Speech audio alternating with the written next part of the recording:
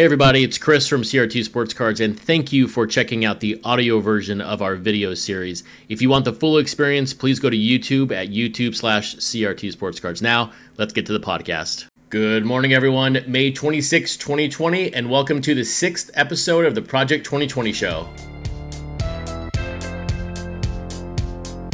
Before we begin, thank you to everyone who has recently subscribed to the channel. We crushed our goal again. I'm out over 430 subscribers, and I would love to be over 500 by the time we record episode 7 tomorrow. So if you're not subscribed, please hit that button. Now, let's get back to Project 2020. Hey, I hope you had a great Monday and you're able to pick up your pre-orders for the 2 cards that were released yesterday. I know that I still need to purchase mine for my pre-order customers and then the extras I'm going to buy. But I think it's very, very clear. What we're seeing right now is unprecedented. The numbers are off the charts, and this is a whole new ball game in Project 2020. Any kind of preconceived notions you might have had of this product or how to flip this product, I think, are completely out the window. The simple fact that we now have a card that was printed over 33,000 times reach $75, $90 literally the day after the pre-order window closes is just unbelievable. And it's so exciting to be part of this because what we're seeing is just unprecedented. I mean, any preconceived notion that you had of this project or how to flip it, I think it's out the window now. I mean, my original strategy and how I spoke about it on a couple of episodes ago in basically my furloughed series is taking 10 extras, taking 5 and flipping those 5 to pay for the 10, and then holding on 3 and 2 in different time windows because the cards were going up slow and it was sort of a slow burn, but you could flip 5 pretty easily to cover your buy-in. I mean, now I'm almost thinking as I get my 10 extras or more of a players, for example, like I loaded up on the Taylor Thomas because I predicted that would be a shorter print and it was. And so now I'm thinking about, do I just wait and sell 1 to pay for the 10 and then go from there? Like I ended up selling 5 Thomases or Taylors for Frank Thomas, and those paid for the 25. Yes, I could have waited a little bit longer and maybe had 3 pay for it or 2 pay for it, but I just think it's fantastic that I was able to take 5 to pay for the 25. But from an overall flip perspective, we have to rethink everything. I mean, the new baseline for these cards maybe is 25, 30,000, and we're only going to go up from there. So, I mean, if the new baseline, 25, 30,000, where does that put the Griffey? Where does that put the Nolan Ryan? I mean, now we have these 2 fantastic cards today. I mean, classic designs with the Sandy Koufax and the Ted Williams. I mean, 2 cards from a design perspective, to me, that speak to an older collector, someone who maybe saw these players play. These cards are just beautiful.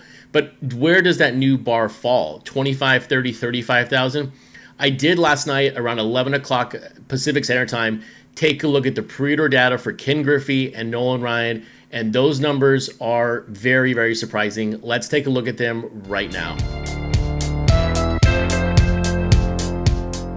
Also, if you're thinking or asking where do all these graphics come from or the numbers, please check out the website, crtsportscards.com. Go to my Project 2020 page, and it has everything there for you. And you can quickly reference any number that I talk about here on the show.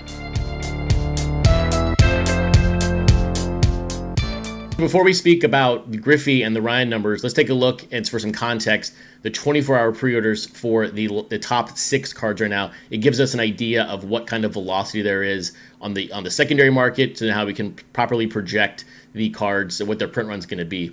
And so you got Mike Trout leading the way. He had 624 pre-orders in the first day. Also, Mike Trout, number 6 card, the Fucci card, was down to 420. You know, there's some oddities here. You know, the Doc Gooden Ben Baller 160. To me, when you think of the Ben Baller, the group, his followers, the way he pushes stuff, they're always going to go to Topps.com. There's going to be an odd disparity of pre-orders to print run. And that's how I missed the Doc Gooden so much, because the pre-order numbers were so low on that card through eBay. But even the Rochester from this weekend only had 404 pre-orders within 24 hours. Now, look at the Nolan Ryan and the Ken Griffey. Nolan Ryan, yesterday alone, at 11 o'clock Pacific time, 475 pre-orders. I mean, second best to the Ben Baller Mike Trout. And look at Griffey, 1,658 in one single day. There are cards printed in this set that don't have 1,600 cards produced. So this is incredible. I mean, it speaks to the fact that could Nolan Ryan put up 25, 30,000 cards? I mean, this could be the new baseline. I mean, Griffey, 50,000. I thought that's an insane number. And when I'm thinking about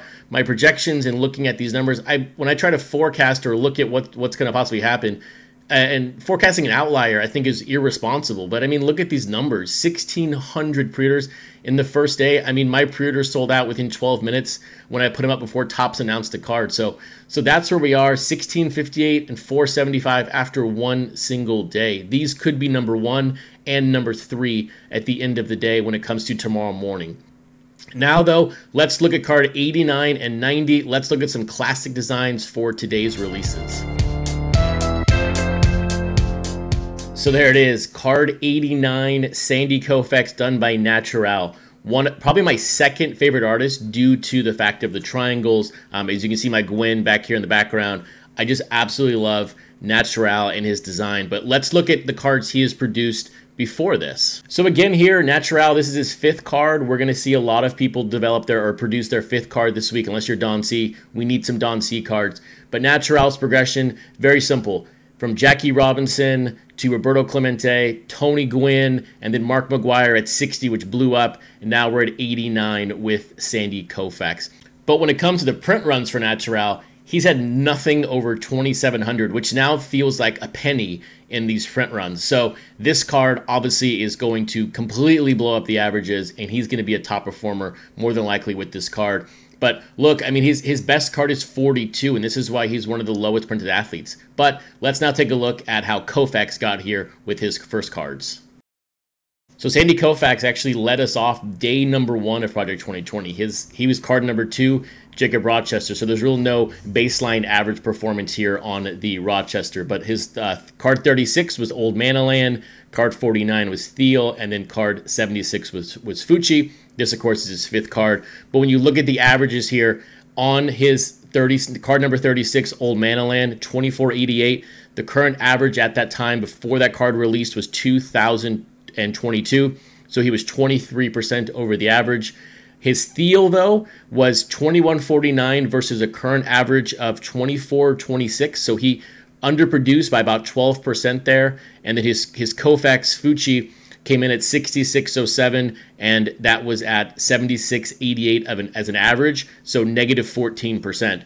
So where does that leave us with Koufax? And as a print run perspective, who knows right now? I mean, 25,000 is a baseline. I think it's out the window right now as far as how to properly project these cards. I will have a better understanding tomorrow. I'm curious how he's going to perform versus Nolan Ryan, and so we'll check back in tomorrow morning with pre-order data. But from a print run perspective, who knows right now? Now, let's look at Teddy Ballgame. Old Manaland's first card was Tony Gwynn at 16. His second one was Sandy Koufax, again in my background today. The third one was Mariano Rivera at 56. And he's also now had 2 cards post the Jameson Ermsey line. So the Clemente at 78, and now, of course, we have the Williams at 90. But let's take a look at the print runs on these 4 cards. So on the Gwyn, very minimal, 1,300, one of the lowest printed cards out there. Koufax, 2488. Rivera, 1,100, nearly the bottom of the list right now, and I think that'll never be touched. That'll just continue to be at the bottom going forward. And then Clemente, 8610, card 78. This is when sort of the first, we could see the first movement from everyone emerging into this environment happen with that card, because there's no reason that he should have had 8,600 printed after putting up nothing more than 2,500. But half of this battle is about the player. Let's look at how Ted Williams has done up to this point. Ted's first card was number 9, JK5, who I think is the design is fantastic when you realize that he's a tattoo artist. The Fucci was his second one at number 34. Ermsey was 58, and then the F. Ted Williams was 74. Now on the averages, when it came to his first card, the JK5, 1385, the average print run before those cards, so just a couple cards, was 1651, so he missed the average by 16%. The Ted Williams Fucci, 1131, the average then was over 2,000, 44% miss to the average. The Ermsey now which is where we sort of saw some grumblings of Ermsey show up. 48.59, the average then was 3,014, so 61%. And of course, that is one of the two cards of the Jamison Ermsey line. This is when the set really started to take off. And then, of course, when you look at the F dot number 74, which was post the Jamison Ermsey line, you're looking at 88.97 versus an average of 74.73, so 19% over the average. So again, where does that leave us for an average projection for this card? Who knows? This is going to be fantastic to see and see how the pre-order data goes for this card. Again, with the Ryan, Koufax, these two can be very similar. I don't know. We're going to find out. This is what makes this project so darn exciting. So thank you so much for watching episode number 6 of the Project 2020 show. Looking forward to tomorrow and what gets released on Wednesday. See you guys tomorrow.